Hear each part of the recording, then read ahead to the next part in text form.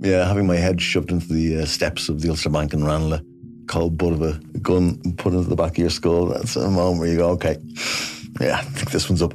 How does a high-flying academic become one of Ireland's most prolific bank robbers? What I would see as the most important part of this still lies open. I'm Not Here to Hurt You, a brand new series from the award-winning team behind the Indo Daily. That November day, that's where it all begins. Out now, wherever you get your podcasts.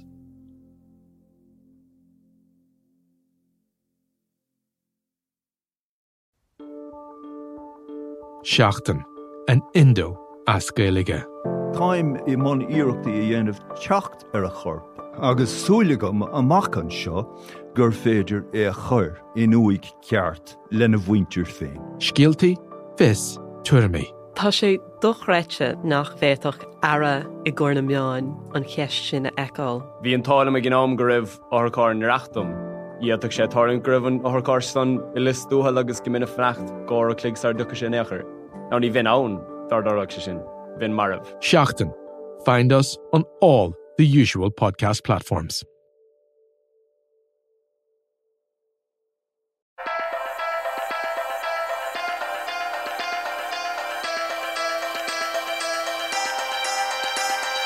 Hello and you're welcome to the Big Tech Show with me, Adrian Weckler, the tech editor of the Irish and Sunday Independent, and I'm joined today by Mark Kavanagh, digital editor of Buzz.ie, senior assistant editor at The Star, and we're going to look at the best tech of 2019. We're going to look back at the best phones, headphones, cameras, drones, laptops, PCs, smart speakers, and smart watches, and then we're going to have a quick look at what we're looking forward to next year. Mark, welcome to the podcast. Cheers, Adrian. Thanks for inviting me on. Excited about this one. It's been a great year for tech. It has been a pretty interesting year for tech. Let's start with phones, which is the big one. I've picked out the two phones that I think are the best of the year. But what were your picks? I would, being conscious of the two that you've picked, I went for and I would be a fan of both of those as well. Okay. I've actually got this. It is now obvious to readers that I circulated my notes to you before this podcast, but go ahead. The two I chose were the OnePlus 7T. Yep. In terms of value and the overall Android experience, it's excellent. It's probably bettered only by the Pixel 4 XL, which I know from previous podcasts you're not a big fan of, but. The OnePlus 7T, price-wise, it's $599. Okay. And Pixel, the 128 gigabyte Pixel 4 XL will cost you almost twice that. It's $999. So if money is a consideration, I'd go for the OnePlus. But if photography is a bigger consideration, well then go for the Pixel because it's hard to beat the photography. Well, on the photography front, which has been the main criteria almost on which I judge phones for the last 3 or 4 years, because I'm a bit of a nerd in that area. The Pixel 4 XL is absolutely excellent on a single lens. The problem is that the second lens that it added was a zoom lens. And it also just isn't quite as good, in my opinion, in my testing, as the two that I've gone for. And unfortunately, these are two flagship phones. They are pricey. And that is the Huawei's P30 Pro, which overall is the most flexible, best camera phone you can buy in terms of the totality of what it does. And the other phone I've gone for is the iPhone 11 Pro Max. And that is the most expensive phone you can buy. But the reason I've gone for it is, even though it doesn't have the big zoom of the P30 Pro in every other regard, it is on par or superior in particular with regard to video. So I was tweeting my pictures and videos from New Mexico a couple of years ago, the other week, because I'm on this mission to try and see 50 states before I'm 50.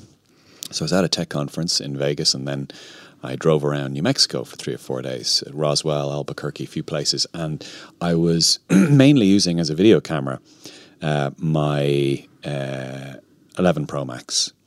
And I tweeted some videos from that, like from the plane, and then also just walking around, and people couldn't believe it. They couldn't believe that this was from a phone. And there's something that Apple has managed to pull off with the stabilization that no other phone in my extensive testing this year, because I have those phones that you mentioned. I've tested those, and the Samsung phones as well, which, by the way, are very, very good, but this you do have to pick a winner. And so overall, I would say the 11 Pro Max is the highest quality for video and probably for portraits as well. But in terms of flexibility, that zoom on the Huawei P30 Pro is absolutely amazing. Like amazing. Last weekend I was in Mayo. I woke up and you can see the mountains of Achill from where we stay, and they were covered in snow. And I didn't have time to take out the camera, so I took out the phone, zoomed into 15 or 20 times, roughly the equivalent of about 300 millimeters. And it was crystal clear. I mean, it was really good. I tweeted it again. People were like, what camera are you using? So they're the two I've gone for. You do like the OnePlus phones, though. Oh, I do. Yeah, be a big fan. It's the speed is the big selling point of and those. The screen, the display as well. The cameras have improved greatly. Yeah. Yes, they're not still at the higher standard of, say, the Pixel or the iPhone. But OnePlus don't really put that much research into their cameras. So, as I understand it, OnePlus as a company essentially gather together high-spec components and put them together in a fairly stylish package and then use pure Android. But, for example, they don't really put much research money into cameras, for example, the way that Samsung or Huawei or Apple would. Yeah, it doesn't seem to be the focus at this point. They did put more effort into the last two flagships, though. The 7 Pro is probably a higher spec model. I have one of those, but I chose the 7T because it's such a slim and light phone. It doesn't have that immersive screen. It has a notch, and it has the built-in selfie camera as opposed to the pop-up selfie camera of the 7 Pro. But I just find it's a really nice phone to use, and as I say, it's light and slim and easy to carry around. The iPhone, to give them credit, I've got the iPhone 11, the standard version, which is 879 for the 128 gigabyte model. That's got all of the features. It's got that same. I saw your videos from the US. They're excellent. The video stabilization. So a couple of camera nerds pointing out that they look like video games, but for a phone, I thought the stabilization is excellent. To me, the only thing I've seen with better stabilization this year would be the GoPro Hero 8, but we'll mention that maybe later. Sure, okay. But the only thing that iPhone 11 is missing is the zoom. And if you compare it to, say, the Pixel, which has the zoom and hasn't got the ultra-wide, I'd probably prefer to have the ultra-wide. Me too, than the actually. zoom. Me too, I would. The other difference between the iPhone 11 that you're talking about and the iPhone 11 Pro or the Pro Max is one is an LCD screen, which is slightly lower spec on the 11 and versus the LED screen on the 11 Pro. And after a while, you do sort of get used to the LED, but it's not actually that big a deal. I agree with you. I think in terms of value, if budget is in any way an issue, the iPhone 11 is a much better deal than the 11 Pro or the 11 Pro Max. However, let's move on to headphones. And I've never had so many headphones to test as I did this year. It was incredible. Actually, this would probably be your area more than mine. When somebody asks me what is a really good pair of noise-cancelling headphones, my default answer has been for the last 3 years Sony's XM1000 range, the 250, 300 quid. However, they didn't come out with a new pair of headphones this year on that level, did they? No, they brought out the in-ears instead. Yeah. Those headphones, I mean, I don't think many people would argue with that view, and I would have went along with that until I tried the Bose 700s. I had them for a couple of weeks, and they're not as stylish looking maybe as the Sonys, but in terms of audio quality, comfort, and the ANC was just incredible. Is that right? Yeah. Well, that's really important. That's how I would judge the headphones. The two that I did pick, I picked one pair of overhead headphones, and then I picked a set of in-ear earphones. The overheads I picked were Microsoft's Surface headphones, and the reason I picked them, they have active noise cancellation as well. The reason I picked them was the audio quality is probably the best I've ever experienced, sort of at or under the 300, 350 euro level. I also liked that it was very easy to switch from one Bluetooth device to another, so I could switch from my phone to a laptop really quickly, whereas it's much more difficult to do that with Sony. They're not as comfortable as the Sonys, though, but they did come out this year. I would like them for the reason that I think they maybe process the sound a little bit more than Bose or Sony, and I'm sure if we had an audiophile here, they would argue that Bose and Sony were better audio quality. But in the same way that Pixel 4 cameras have a certain look to all their photographs, to me, Surface headphones, they add a certain sound to whatever kind of music you're listening to, and I would be a big fan of that, and I was a big fan of those headphones as well. I think they actually came out late last year outside Ireland, but we only got them earlier this year. Yeah, so we're talking about, this is an Irish podcast, so we're talking about stuff that only surfaced, if you excuse the pun, this year in 2019. For in-ear, I went for Huawei's FreeBuds 3 over the updated iPhone of the AirPods Pro, and I kind of did that because they largely do the same thing for 100 quid less. So for me, the audio quality is good to very good. I would regard the basic AirPod quality as being really very, very, very decent. And this is roughly the same, except they give you active noise cancellation as well. They also don't use the rubber tips, and this will divide opinion. Some people, there are absolutely two views on this. I prefer the hard polymer AirPod style without the rubber tips. It suits my ears better, but I know there are lots of people who are absolutely the other side of the coin. They prefer the rubber tips. And Apple, indeed, on the AirPods Pro went with a rubber tip format. So I in one of my reviews of the Sony in-ears, the WF-1000XM3, what a mouthful. I hated them. They have 8 different size tips in the box, and I couldn't find one that would not fall out on a standard. Sony, I love what you do in general. I hated those in your headphones. With the AirPods, the original AirPods, I never had a problem with them. They never fell out of me, ever. Me neither. I thought the audio was okay. It wasn't excellent, but for the price they were, it was great. The AirPods Pro, I've only just started testing this week. They've fallen out about 4 or 5 times already. Really? So, okay. With the Huawei's, I think they do that kind of one size fits all. Yes, they do. But that's, again, this is personal. It suits some people's ears. It doesn't suit other people's ears. But I do appreciate that they've added reasonably decent active noise cancellation. Now, just to put that in context, it is nothing compared to the overhead headphones that we're talking about. But that's because they completely insulate your ear, and it's much easier for those to do that. You're never going to get the same degree of active noise cancellation from a Bud as you will from an overhead. But that's, for better or for worse, that's my choice. But yeah, the Huawei's, the sound quality is very good. I found the ANC is a little bit fiddly to deal with that app that they have. But yeah, so you have to control it via an app on your phone, and you can choose, you can vary it and modulate it, and that is a bit fiddly because you're almost wondering yourself, is this better or this better? I'd almost prefer them to make that decision for me. But having said that, any other headphone choices? The Beats Solo Pro. Oh. They've a couple of similar features to the AirPods Pro. When you open them up, they power on, so there's no power on off switch. When you fold them back down, they turn off, same way as if you put the AirPods Pro back in their case. They automatically switch off. And the ANC on them is excellent. I've seen a few reviewers criticise the tight fit. It is a snug fit. I've maybe a larger head than most people, so not as big as mine. I can tell you that.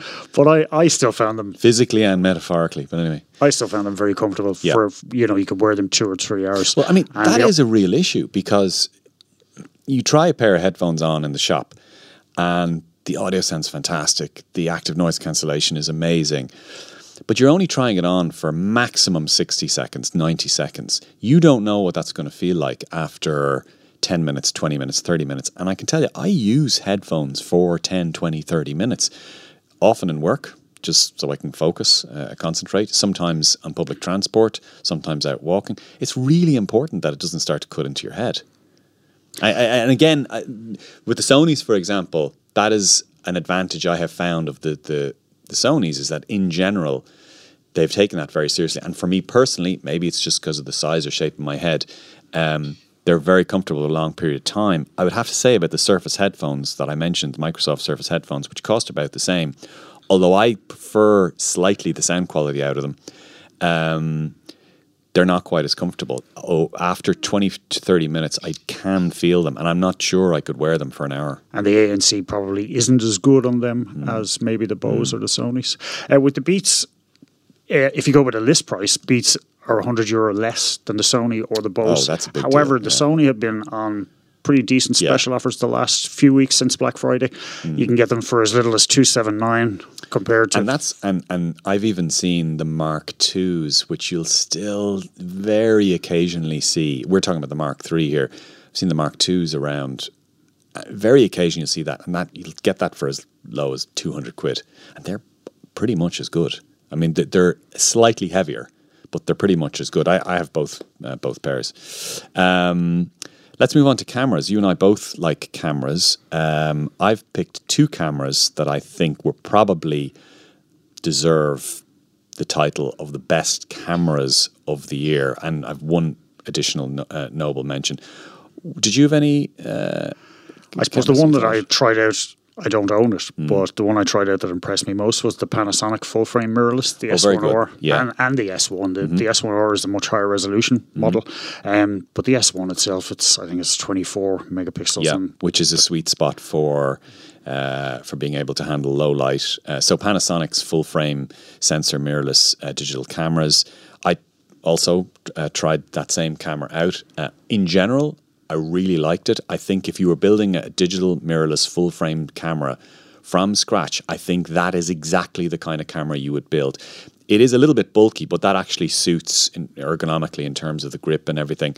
Handled really nicely. The buttons were on the right places. The small handful of lenses that they have perform very well. The big problem there, though, is there's a tiny number of lenses. Now, I know they have their L-mount alliance with Leica and is it Sigma? Sigma's the other, yeah. And so in theory, those companies going forward will make lenses that will fit that body, but they've a long way to go, in my view, to catch up. And from what I'm seeing in the market, they're now facing a lot of competition. I bought Gavin knows, our sound engineer here, he knows I have a problem with cameras, but I bought a Canon on that New Mexico trip. I bought a Canon EOS RP, which is the entry level Canon digital mirrorless. I have a lot of Canon lenses, you see, and they give you an adapter in the box. So I was just kind of thinking, well, look, over the long term, because I have a Canon 6D Mark II, which is a DSLR, and a Canon 6D. But anyway, and over the long term, I thought, look, I am going to go to mirrorless in the long term. So I decided to buy it. But the number of lenses that Canon have launched is just more complete than the Panasonic range of lenses, to me anyway. Now, ironically, none of those cameras are the ones that I went to. I went for a Fujifilm camera and for a Sony camera. And I don't shoot Sony at all. I know you do. You've an A7 III. Yeah, which is a fantastic, which I think was probably the best camera of last year overall, everything considered. This year, I've divided into 2, and the flagship camera, because it costs about $3,000 and not that many people are going to buy it, that I think was the best of the year was actually Sony's A7R IV. Now, I'm not a Sony shooter. I did try it out. I had a short loan of it, but it's just fairly spectacular in terms of technically what it can do. It's quite amazing. So I think that beat off competition from Canon and Nikon, and I think Panasonic during the year, especially because of all the glass that you have for Sony. The other one I think was for under €1,000, which is really where you're getting into most of the market. For me, it was Fujifilm's X-T30, and that's because they took the sensor. So I told you before about my problem with cameras. So I own a Fujifilm X-T3, a Fujifilm X Pro 2, and a Fujifilm X-T20, right? Love them all, by the way. They all do slightly different things. But the X-T30 has the sensor, the really nice new sensor from the more expensive X-T3. And essentially what you're getting in a package for under $1,000 is a really, really good crop sensor APS-C camera with a joystick, with loads of manual controls. It looks absolutely fantastic, with an amazing 26 megapixel sensor that really rivals pretty much anything that any kind of crop sensor camera you will get from any other manufacturer, bar the ones that are specialists for sports and wildlife. This is absolutely fantastic, and it takes all of the glass. I have loads of Fuji lenses now. The Fuji lenses are superb. So if I was buying one camera, if I was going to treat myself, if I didn't have a camera and I wanted to get into it, and I was going to treat myself to a camera that costs €800 or €900, it would definitely be Fujifilm's X-T30. If I had loads of money, I might consider Sony's A7 or 4. For that cheaper price point, I would recommend the Lumix G90, which I have out on review at the moment. That's a great deal. That's a really good camera. On a much smaller price point, 489, the TZ 95. Now, the reason that would appeal to me is I go to a lot of gigs, as you probably know. Big music fan. Sometimes you get stopped trying to smuggle in a bigger camera to gigs. I got told off last week in Vicar Street for using the GX90. So the TZ 95 is a great camera because it's a pocket camera that nobody minds, but it's got a 30x zoom on it. And the sensor is that bit bigger than a smartphone sensor, so you can extend it out. You'll still get a relatively color-rich, decent image with decent stabilization. And because it doesn't look like a pro camera, people tend not to mind it at gigs, so you get away with it. That's okay. It has other uses, obviously, too. It's a travel zoom. Yeah, that's a very good call. Okay, so there are the cameras. Let's move on to drones. And this one, actually, I haven't tested. You tested, but from what I fly drones quite a lot, but I haven't bought a new drone in 18 months, almost 2 years. What drone did you pick? I own a Mavic Air. The Mavic Mini is the new one that's just been released. And if you're new to drones or you want to try out a drone, it's the one to go for. I'd recommend getting the combi pack because you get 3 batteries. The battery life is one of the big selling points. It's 30 minutes as opposed to. So this is amazing because this is why I picked it as well. So I have a couple of DJI drones, and the one that the last one I got was the DJI Spark, and that was almost 2 years ago. And that is roughly the same size as this drone we're talking about now, the Mavic Mini.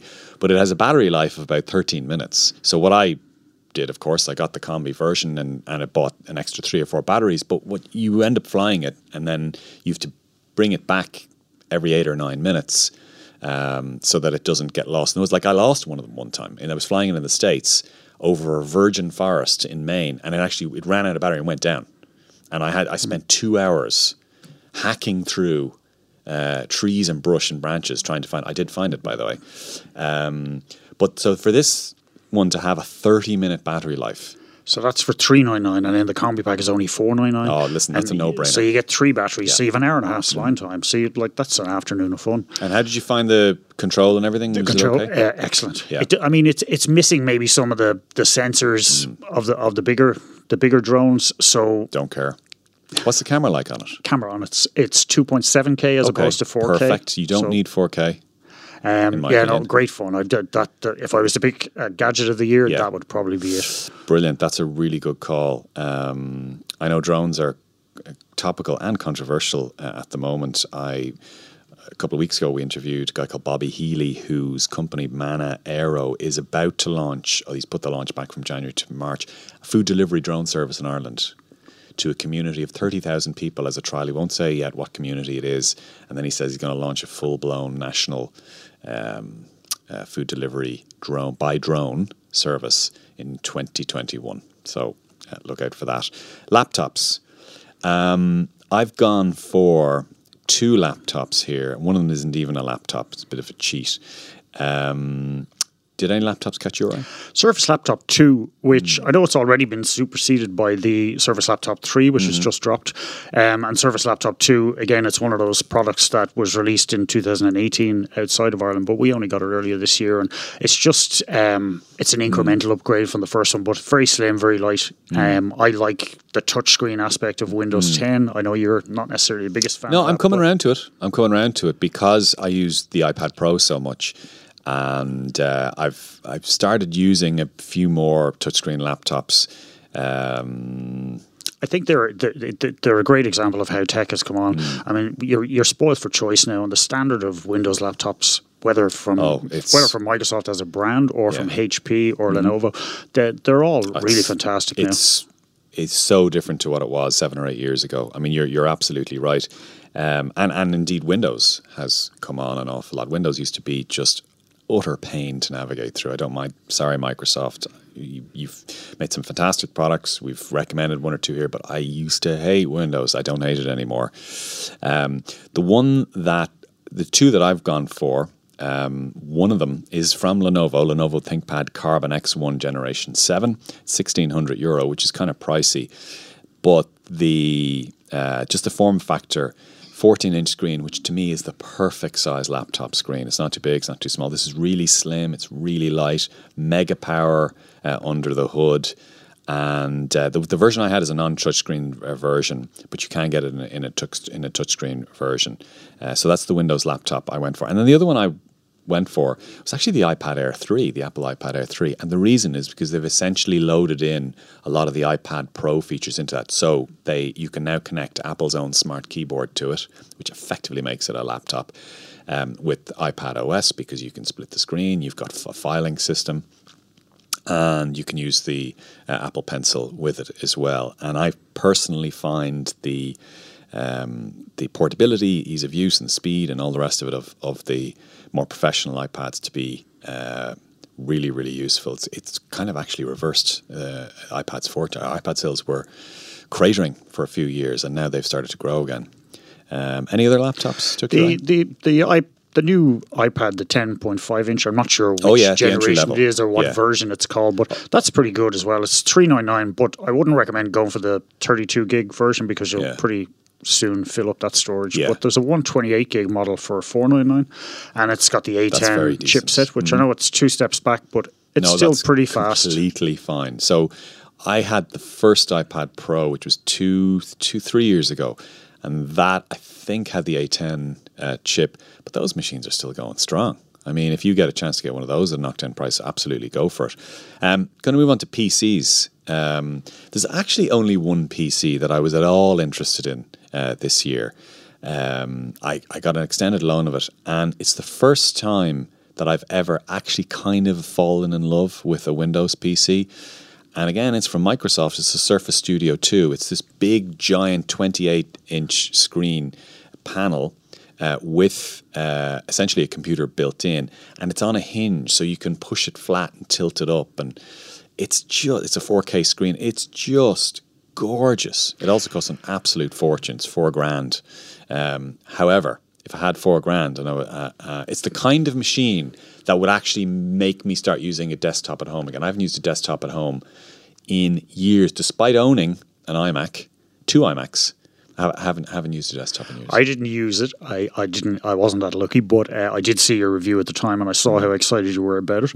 And to me, it sort of struck me that it was a great indication of how far Microsoft has come on as a hardware company, because it's a sort of innovative product nobody else is making that you would expect maybe Apple to make, but they didn't. Microsoft made it instead. And what that guy has done, the guy's name is Panos Panay. I did an interview with him early 2019. And he's the guy behind all of the Surface devices. He basically came up and has spearheaded that team over the last 6 years. And what he has done has completely changed Microsoft's rep as a hardware company, in my opinion. He's made them into real contenders. But that Studio 2, sometimes it happens with a camera, sometimes it happens with a car. It's something that it is so aesthetically attractive in itself that it makes you want to use it. That, to me, this is the first time a Windows PC has appealed to me like that. Now, I'm saying that it's the best of, that I've come across in 2019, completely conscious that at €4,000, hardly anyone's going to buy it. But if you were looking for the apps, because it's pitched at professionals and architects. And small change compared to the top-of-the-range Mac Pro, though. Did you see, I was tweeting the other day, I was browsing the new Mac Pro, and I was just speccing it up to the max to see how much it would cost. €62,000. 62,000. And I then put it side by side with a house in Roscommon I found for €60,000, which is actually quite nice. And the most common response I got was, yeah, but the house has windows. Anyway, so yeah, this would be cheap compared to a Mac Pro. Although with the Mac Pro, many Mac loyalists came back with a cross tone, and they said, well, it could actually, if you're doing CGI and you're doing all of these professional activities that make you money, that's not expensive and you're missing the point. And yeah, it's not really a consumer product. It is aimed at obviously a very niche market. There's some great videos of the power and the capabilities of it. iJustine's is probably the favorite I saw that I've one. seen. Yeah. So so what took it up to the 62,000 euro? Because you tick a box and it's an extra grand here, an extra $2,000 there. Half of the 62 grand was taken up in the level of RAM that I chose. So it comes with a basic 32 gigabytes of RAM, which to most of us is a massive amount of RAM memory. I maxed it to 1,500 gigabytes of RAM, 1.5 terabytes, and that costs an extra 30,000 euro for that amount of RAM. With the greatest of respect to the people of Roscommon, I did notice that a lot of people replied to your tweet the other day and said they'd prefer the Mac to a house in Roscommon. I think I would be in that camp Actually, too. There was one former Minister of Communications who took umbrage to that. Dennis Naughton came back at me, not at me, he good-humouredly, and used it as a kind of a marketing opportunity to list all of the advantages of living in Roscommon, and you're close to Ireland West Airport and there's no traffic and it's clean air and all that stuff. But yeah, you're right. People said, yeah, let's take the Mac Pro. Smart speakers. I've kind of gone for an Amazon sweep here, even though there were some big products launched by Google and Lenovo and others here. So the two that I've gone for are the Echo Dot and the Echo Show 8. And the reason I've gone for those is because the audio quality I find on the Amazon speakers is slightly better than those in Google. Have you? I've got a few Echo speakers, and I have the Google Home, and I have that Nest Mini, and I have the original Home Mini. I would have thought Google Home was initially better than the earlier iterations of the Amazon Echo, for example. But there's a third gen Echo out now, and it's fantastic. They've added a sort of small subwoofer to it. So I'm just looking at the ones that were launched this year. So the Dot, I think, is a third generation Dot. It has a little clock, on the front, but that's not. And in itself, it's actually quite a decent small speaker. It is a small speaker. It's smaller than a coffee cup. But what I use it for is I wire it physically to a large dumb speaker, and then the large dumb superior speaker becomes a smart speaker. So the smaller Dot is picking up my voice, but it's coming back through the large speaker. So that's kind of you could do that wirelessly as well. You could do that using Bluetooth as well. The sound quality on all of the Amazon speakers, I think, has stepped up a bit. But the display units, the Echo Show 5, the 8 and the 10, I know it's not called the Echo Show 10, but within Amazon they do call it that. The original Echo Show. I think the sound quality out of them is fantastic. It really is. So I have an Echo Show 5 and an Echo Show 8, and I actually have an older Echo Show 10, which is now down in a cottage in Mayo and can absolutely hold a large kitchen. I mean, and that's what I'm talking about, because I do have a Google Home, and I have some of the Google Nest Hub devices and the Nest Mini. They're decent. They're just not as good as the Echoes. I think they're still on their first generation models, so you might see a change. Maybe there might be a new home next year. And let's hope we do. There's a Panasonic speaker that has Google Home incorporated. It's the GA10. It's quite affordable. I think it's around €100. Okay. The sound quality of that's excellent. Is it? And for an Alexa speaker that has much better sound quality than Amazon's own units, Amazon, the Sonos One. But the Sonos One costs £225, doesn't it, or £199, and that's actually a speaker which has retrospectively kind of baked Alexa into it. And I think you can, outside Ireland, you can now get Google Home support on that as well, but we haven't got that yet. Let's move on to smartwatches. I've picked 3. For some reason, I reviewed a lot of smartwatches this year. I suppose you can't really look beyond the Apple Watch Series 5 in terms of overall do-it-all is kind of best in class in several different ways. I've only just started reviewing that. I've only had it a week or two. How do you find the battery life on it? not as good as the Series 4. So about 10 or 20% less good than the Series 4. Because one of the big selling points of it is that it has an always-on display for the first time. Yeah. But that seems to impact battery life quite considerably. So there are different... So my own experience is that I think that it has the battery life isn't quite as good. Now, that doesn't make that much of a difference because with the Series 4 and indeed the Series 3, particularly the Series 4 last year, I was getting just shy of 2 days from it. So I was having really to recharge it every night anyway. So if I'm still getting, instead of getting, say, 45 hours, if I'm getting 42 hours or 41 hours, it's not a huge deal. To me, it's worth the trade for that always-on display. So the big annoyance with previous versions of the Apple Watch was that you had to flick your wrist up, sometimes almost violently, to see for the display to come alive. Now there's a low energy system in place where it has an always-on display, and that, to me, that's very, very handy. It's worth the marginal battery. I would agree with your assertion that it's the best in class. If I was to buy a watch, that would be the one I would go for.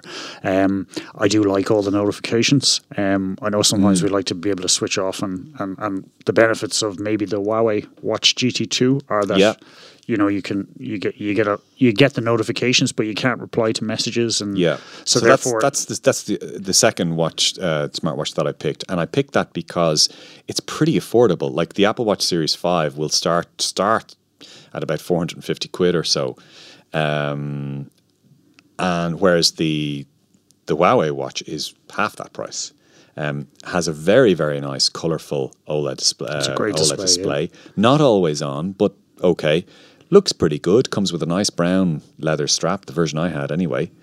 And has a particular strength, has battery life of about 10 or 11 days. Yeah, I got even more. I got 2 weeks out of it. Like, blows a lot of other smartwatches away in that regard.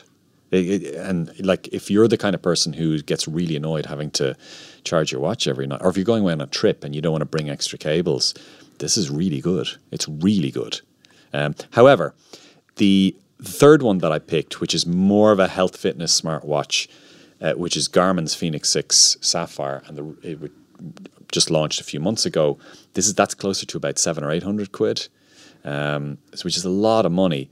However, it does have a few advantages. It has an always-on display, even if it's a monotone display. It has excellent battery life, even better than Huawei. It's about 13 to 14 days. And it has the ability, for example, to download, 1,000 or 2,000 Spotify songs offline, so you can listen to them offline. That's really, really handy. And does it have a lot of pro sports features as well? It does. So, I mean, if you think of all of the things that a cyclist, a swimmer, or a runner would want, it pretty much has them all, and like pretty advanced versions of them. So Garmin would have a name among runners in particular as being, kind of the high-end sports watch, or certainly above Fitbit.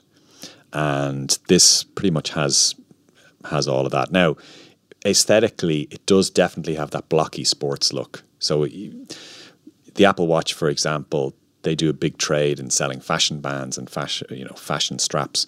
You're not really going to get that with the Garmin Fenix. And what's the battery life on the Garmin? Superb, about 13 or 14 days. That's excellent. Yeah, so basically 2 weeks.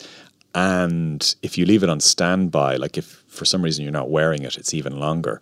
I didn't bring it to the States with me. I was there for 9 days. When I left the States, it said that it had 6 days left. When I came back, it was still going, like 9 days later. That's excellent. There is a Fitbit that I was testing out recently. I think you reviewed it as well earlier in the year. The Fitbit Versa 2. Versa 2, yeah. I think it's $199. Great price point. Yeah. And it's like the Huawei. It lasts for about 2 weeks, or it did with me. And I really like the smarts that come with the app that you sync up to, and you get great analysis of your week, everything from your sleep to your... Some people were freaking out about Fitbit because Fitbit has just been acquired by Google 6 weeks ago, and the Fitbit had to come out and make a statement and saying, we're not going to be selling your health data or Google is not going to be monetizing your health data in that way. But Google has kind of left itself some wriggle room to work with that data in other ways if they want. And people are now asking questions, well, if I get a Fitbit, am I part of the product now? Although, folks, if you are using any Google services on your phone, if you're buying a smart speaker from Amazon or Google, in some cases a smartwatch or many of the other products we're using, you kind of are down that rabbit hole a little bit. But people do get very, very anxious when you talk about personal health data. Apple has kind of made it into a feature that the Apple Watch Series 5 and its other Apple Watches, the health data they collect, is secure, it's lockered, it's in this enclave that can't be touched. You can trade it with your doctor if you want, but other than that, I tend not to worry too much about it. There's enough real life stresses to be worrying about than who's got access to your personal health data. Well, I'm currently writing a load of end of year and what's going to happen in 2020 features for the Irish and Sunday Independent, and one of the themes that's prominent in that is privacy as a luxury, because there's definitely emerging now this rift between companies like Apple, which charge generally more for the products and services than companies like Google, where there is more of a compromise on your data privacy. But in my experience, an awful lot of the most zealous privacy advocates are also pretty rich. They're pretty comfortable. They definitely do buy high-end iPhones, or they are in circumstances where they're not relying on a free online service to use email or to be able to communicate with their family and their friends. I think we're going to see a lot more of that, where like the ecosystem in developing countries like India, China, although you could argue that China is now pretty much a first world country, and actually they have other issues with data. But countries like India, for example, it's a lot more challenging to say to them, you shouldn't use any of these free online services because, you're being tracked in some way, when they might be depending on that to send an email to get a job. And I know it shouldn't be like that, and maybe you could argue this is a dystopian world we're entering, but it's an interesting other part to the equation. Let's have a brief look before we wrap up at what we're looking forward to next year. I have a few things I'm looking forward to next year. I've picked out a phone. I picked out 2 phones, a camera, and 3 phones, a camera, and a set of AR glasses. Is there anything you're looking forward to? Because I'm loving the Hero 8 Black from GoPro at the moment. It's a great fun action camera. The stabilization on the video is excellent. What do you use it for?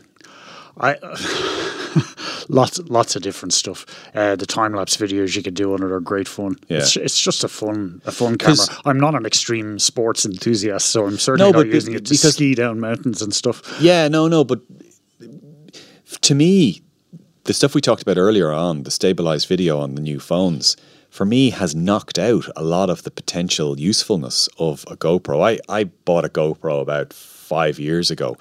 Loved it, used it, brought it on holidays. It was an interesting way to record video, particularly in wide angle, and it was well stabilized. Now, I just take the phone out of my pocket and it does the same thing. So I'm just wondering, in your use of it, was there anything that you found particularly unique that you couldn't really do on your phone? Not necessarily. No. Okay. No. It's a different toy. I tried out the Hero Max as well, but that's a different kind of camera. That's a 360-degree camera.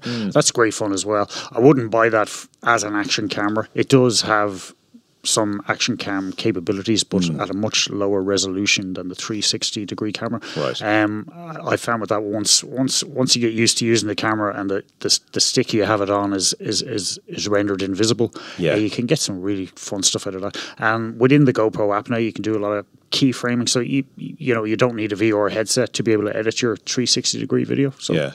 That's a fun device. Next year, though, DJI, I think, are the reason why the current GoPro is so good. And that's because they entered the market this year with the Osmo Action. A DJI insider told me that that was just a test of the water to see, how the market would react to their product. They were blown away by the update to it. Quote unquote, we didn't make much effort with that product, and already we're number 2. So next year we're going to kick the ball out of the park. So exciting things maybe for that camera. Okay. And maybe there might be a Mavic Air 2 as well, but that's not from an insider. That's just me speculating. Well, there have to be some new DJI drones, because they didn't actually introduce that many new drones this year. So I'd be expecting some good new ones next year. I don't think that 5G is really going to become omnipresent next year. I think that's more going to be in 2021. Yeah. Although next year, the latter part of next year will be the big stepping stone for 5G, because that's when Apple will launch its 5G iPhone next September. Everybody knows it's coming down the line. And when there's a new 5G iPhone, then all of a sudden everybody will be talking about what you can do on 5G, and that's when the market will really kick off. I mean, we actually have 5G in Ireland now. There's with Vodafone and Air. Air's actually has the most sites now, but I use it on Vodafone. Well, I've actually got a Gomo card and a Vodafone card, but Gomo I don't think will pick up Air's 5G signal. But that's going to be a big one. We'll have 5G on all the Samsung phones as well next year, and I would expect on the likes of OnePlus 2 and pretty much all the Huawei handsets. So that's going to be a big thing next year, and I'm just kind of fascinated as to what people will use it for. I'm big into audio, and I would be critical of the standard of audio streaming on the likes of Apple Music and Spotify. Would you? Why? Just because it's so low res. So how would you notice that? You can tell the difference. If you listen to something on Tidal, I find in headphones. Tidal, really? Yeah. And I saw Tidal. At the moment, they're Spotify. trying to flog 5 months for a $5 a month. I kind of read that as a sign of desperation. Tidal, unfortunately, is a victim of the terrible launch that they had a couple of years ago. And I think it's still recovering from that. And I think it's owned by people that don't necessarily need it as a money-making product. But the standard, as well as Tidal Hi-Fi, which is CD quality, it's lossless. They have a new feature called Tidal Masters. Now, to get the benefit of that, at the moment, it doesn't really. You won't get it on mobile. It streams at 96K and 24-bit. But if you use the Tidal app on your Mac or your PC at home and connects to a pair of speakers, it just blows CDs out of the water. Neil Young is the only person in the music industry that I can recall in the last decade, grumpy old man as he is, he's the only one that's railed against the fact that the industry should never have settled for CD as the kind of standard. The CD quality wasn't even maybe as high as the standard of vinyl. Is that not, just to be devil's advocate, a kind of an audiophile snob view, though, that overall view? And Gavin's shaking his head here, because if you look at kids and you look at creativity and who's creating the music and how the music is consumed, the vast majority of it has never been in that kind of high definition. I sometimes wonder, am I the only one that cares, all right? Because most people don't seem to be bothered by that. But with 5G, the ability to stream at a much higher resolution, because there'll obviously be much more bandwidth available, that should maybe give people the option at least, and maybe people will be won over that way. And also, I'd say by the tail end of next year, I'd say the standard data package will be 30 to 50 gigabytes. I mean, if you look at Gomo's tenner per month package, that's 80 gigabytes per month for a tenner. Air Mobile also gives you 80 gigabytes. 3 gives you 60 or 80. I think it's 60. Oh, maybe it's up to 80 now. Vodafone, which has always lagged the market, even Vodafone is now giving you 25, 30. So the issue with high bandwidth is it takes up a lot of data. But that's a really interesting call, though, on the audio. I hadn't thought of that before. At IFA last year, one of the guys from Huawei, they were giving us a demo of some of the potential of 5G, and they were talking about streaming 8K video to your phone, directly to your phone. But that's just nonsense. I mean, I'm sorry, that is nonsense, because I do some videos sometimes, and I can tell you, I never even bother. If I know that I'm going to have a certain frame, I'm going to be in shot, and I don't need to crop in, I don't go beyond 1080p. Sometimes I don't go beyond 720p, like a fraction of 8K and a fraction of 4K even. I don't know. I'm not a believer in that. Yeah, you've got the likes of MKBHD though, and all of his stuff is shot in 8K footage. Yeah, he uses red cameras. Is there a little bit of future proofing involved there? Very possibly. But I think he himself would admit that to keep it interesting for himself, a lot of what he does is as much style as substance. So, like those red cameras, for example, he uses. He will go to a product launch, and you'll see him there, and everybody else has a really high-end sort of full HD or 4K, decent camera, decent microphone. Their videos look great. He's there with his giant red cameras there. He's putting it on a giant tripod, but he just loves the tech behind it. It's not clear to me that the actual technical quality of his videos look any better at all than any of the other videos. I just think he likes it. So I don't know if he's reliable in that sense. But certainly, like, as I bought a new telly, we're doing up this cottage in Mayo, and because it had a lot of damp and everything, so we said, look, let's sell it or we'll just do it up. So I've just basically spent all my life savings doing it up. But I swore I'd never get a TV for it, but I just bought a TV for it. Anyway, I went TV shopping, and I did get a 4K TV. It was a Panasonic, actually, I bought. By the way, just as an aside, one thing you find out when you go shopping for a 4K HDR TV these days is even 40-inch models, they basically start at the same price as a budget smartphone now. It is unbelievable how cheap they are. You can go down to $199 for 40-inch 4K telly. Anyway, that's an aside. But on the 4K versus 8K, the model I bought was a 43-inch model. Has 4K, fine, grand. But Panasonic also sells a HD version, a full HD version, non-4K of the same set. And actually the picture is pretty identical. It's not that different. 4K really only kicks in after 50 inches. Yeah, I've got a 55-inch at home. The guys in Harvey Norman recommended that I didn't buy a smaller model than that to get the benefits of 4K. I still regularly, when 4K stuff is on TV, whether it's Premiership Football or Formula 1 or something on Amazon or Netflix, stand in front of a TV agog and go, wow. Yeah, no, sure, yeah. I have seen 8K TVs, as you have it, at many trade shows, and it didn't maybe impress me as much in the same way that 4K did when I first saw 4K, and the way 4K still impresses me now. I think 8K will eventually become a standard for reasons other than like direct viewing, but even 4K, I mean, our main telly at home, which is a 40-inch telly, which would be considered small by today's standards, it's only a full HD TV. Now, I watch a lot of Premiership football on it, and I can tell you, sitting 7-8 feet back from the TV, it's pretty clear. I mean, it's really, really clear. There's not that much clearer that it could get. But anyway, look, that's a total diversion. I don't think that 8K streaming on a phone is going to be a thing at all, and especially if you have a certain data limit. I don't think it'll become a thing. I do think I am kind of excited about two things. One is a camera. Canon is finally going to release a digital equivalent of its 5D Mark IV. In other words, an absolutely fully fledged, proper, semi-pro. You can do absolutely anything with this camera, mirrorless camera. Do you think you might buy it? I don't, because even when...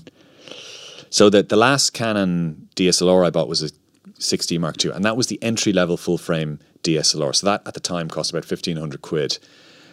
The 5D Mark IV and the 5D Mark III before it would have all been around the €3,000 mark, and that's what this will cost. It'll be about €3,500. And I have never needed the advanced functionality of those cameras. I don't film I don't need the advanced videography that this can offer. I also don't need 25 frames per second. I mean, my cameras do between 6 and 10 frames per second. That is absolutely enough for what I'm doing. I'm not shooting sports or Formula 1, So, and this camera will be able to do it. It'll have dual card slots. It'll be a 75 megapixel camera, apparently, which is great. But again, your file sizes are going to be massive. I prefer 24 megapixel, like a small, manageable size, because I go out, and I'll shoot maybe 200 or 300 photos. When I come back and put them on the either the desktop or the well, I don't use a desktop, a laptop or the iPad Pro, like that's kind of a gigabyte worth of pictures just from that shoot. I don't want that 1 gigabyte to become, 9 gigabytes, and those large 75 megapixel sensors. I mean, you must find that from the A7 III. The raw files for those pics are going to be ridiculous, aren't they? Yeah, they'd be like 50, 60, 70 megabytes per per file, and most of them you'll just throw, you just bin. Yeah, I do. I know someone that has an A7 or 3, and what put them off the A7 or 4, great as it is, was the higher resolution, 61 megapixel sensor. Yeah, for the reasons you've just given. Yeah, they're too big. Great if you want to crop in, but too big otherwise. I'm looking forward to Huawei's P40 Pro phone. Will we see it though? I mean, if you want to rewind back to earlier in the podcast, and we were talking about smartphones, the great shame is that the Mate 30 Pro is not on that list, and none of us have seen it because at the launch in Munich, some of the Irish tech guys that were over there, they all came back and said it was the best piece of smartphone hardware they've ever seen, and some of the stuff, the camera specs on it were just like, wow. I know specs, what's on paper good isn't always what's great in the hand, but Huawei have come up with the goods consistently in the last few years. So I don't know, will we see a P40 Pro in Ireland? I think we will. I'm pretty sure we will, actually, because we're not as hostile here to Huawei. Actually, we're not hostile in Europe to Huawei as the Americans are. And I think Huawei has enough of a brand to be able to at least try to sell a successor to the P30. So do you think the Google ban will be relaxed? I do. Eventually, I do. I think it's as much tied into trade issues between the US and China as it is to security issues. I mean, I've no doubt that there are some American officials who do genuinely believe that there are security issues around large Chinese companies because of the environment that they work in the same way that we in Europe have issues with through GDPR with American firms because of what they are required to do with personal data of EU citizens when it's transferred between the EU and the US. There's a European Court of Justice case out just this week on that very topic. But I do think that there is some kind of political stuff knocked in. So I do think we will see the P40 Pro. And what I'm looking forward to there is possibly another camera on the back, which would make 4 cameras. I'm looking forward to a 120 hertz screen. So you mentioned OnePlus. So the OnePlus 7 Pro, I think, is a 90 hertz. 90, yeah. And you can kind of, I know it's sort of on and off to save battery life, right? It would be on the Google, but it's on the OnePlus 7 Pro, it's on all the time, right? And you do notice the difference. That's right. Sorry, it was the Google 4, the Pixel 4 XL. And you're a user of the iPad Pro, which has 120. Oh, it's wonderful. That's one of the differentiators between the iPad Pro and other iPads and even other laptop is the quality of the screen and the scrolling. So I really look forward to that because I think Huawei, in fairness to them, just like Apple has done at times, just like Samsung has done, they have pushed the market forward in some way, certainly as regard to hardware. And the last thing I'm kind of interested in to see if it launches are Apple's AR glasses, augmented reality glasses. Apple is working on that, and there are still some futurologists who I place a lot of trust in, people like Amy Webb, who believe that we are right now on the way, we're starting the decline of smartphones in general as a system, and we're going to go to AR glasses, and glasses will be the future communication platform that we have. Yeah, sounds exciting. Yeah, so that's the view anyway. Apple's working on it. What Apple works on doesn't always come to bear. Still waiting for that news of that car that they're supposed to be working on.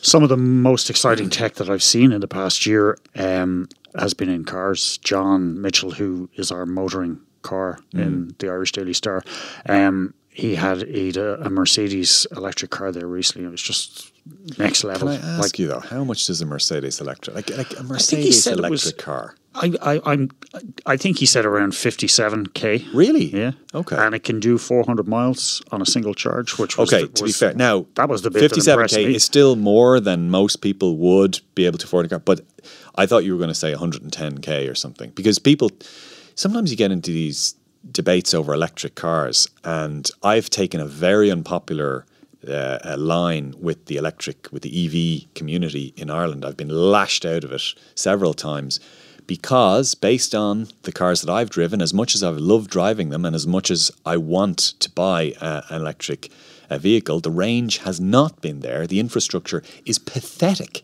around the country, absolutely pathetic. And sometimes one or two of them come back to me and say, that's nonsense, look at the Tesla. Tesla costs 90 grand.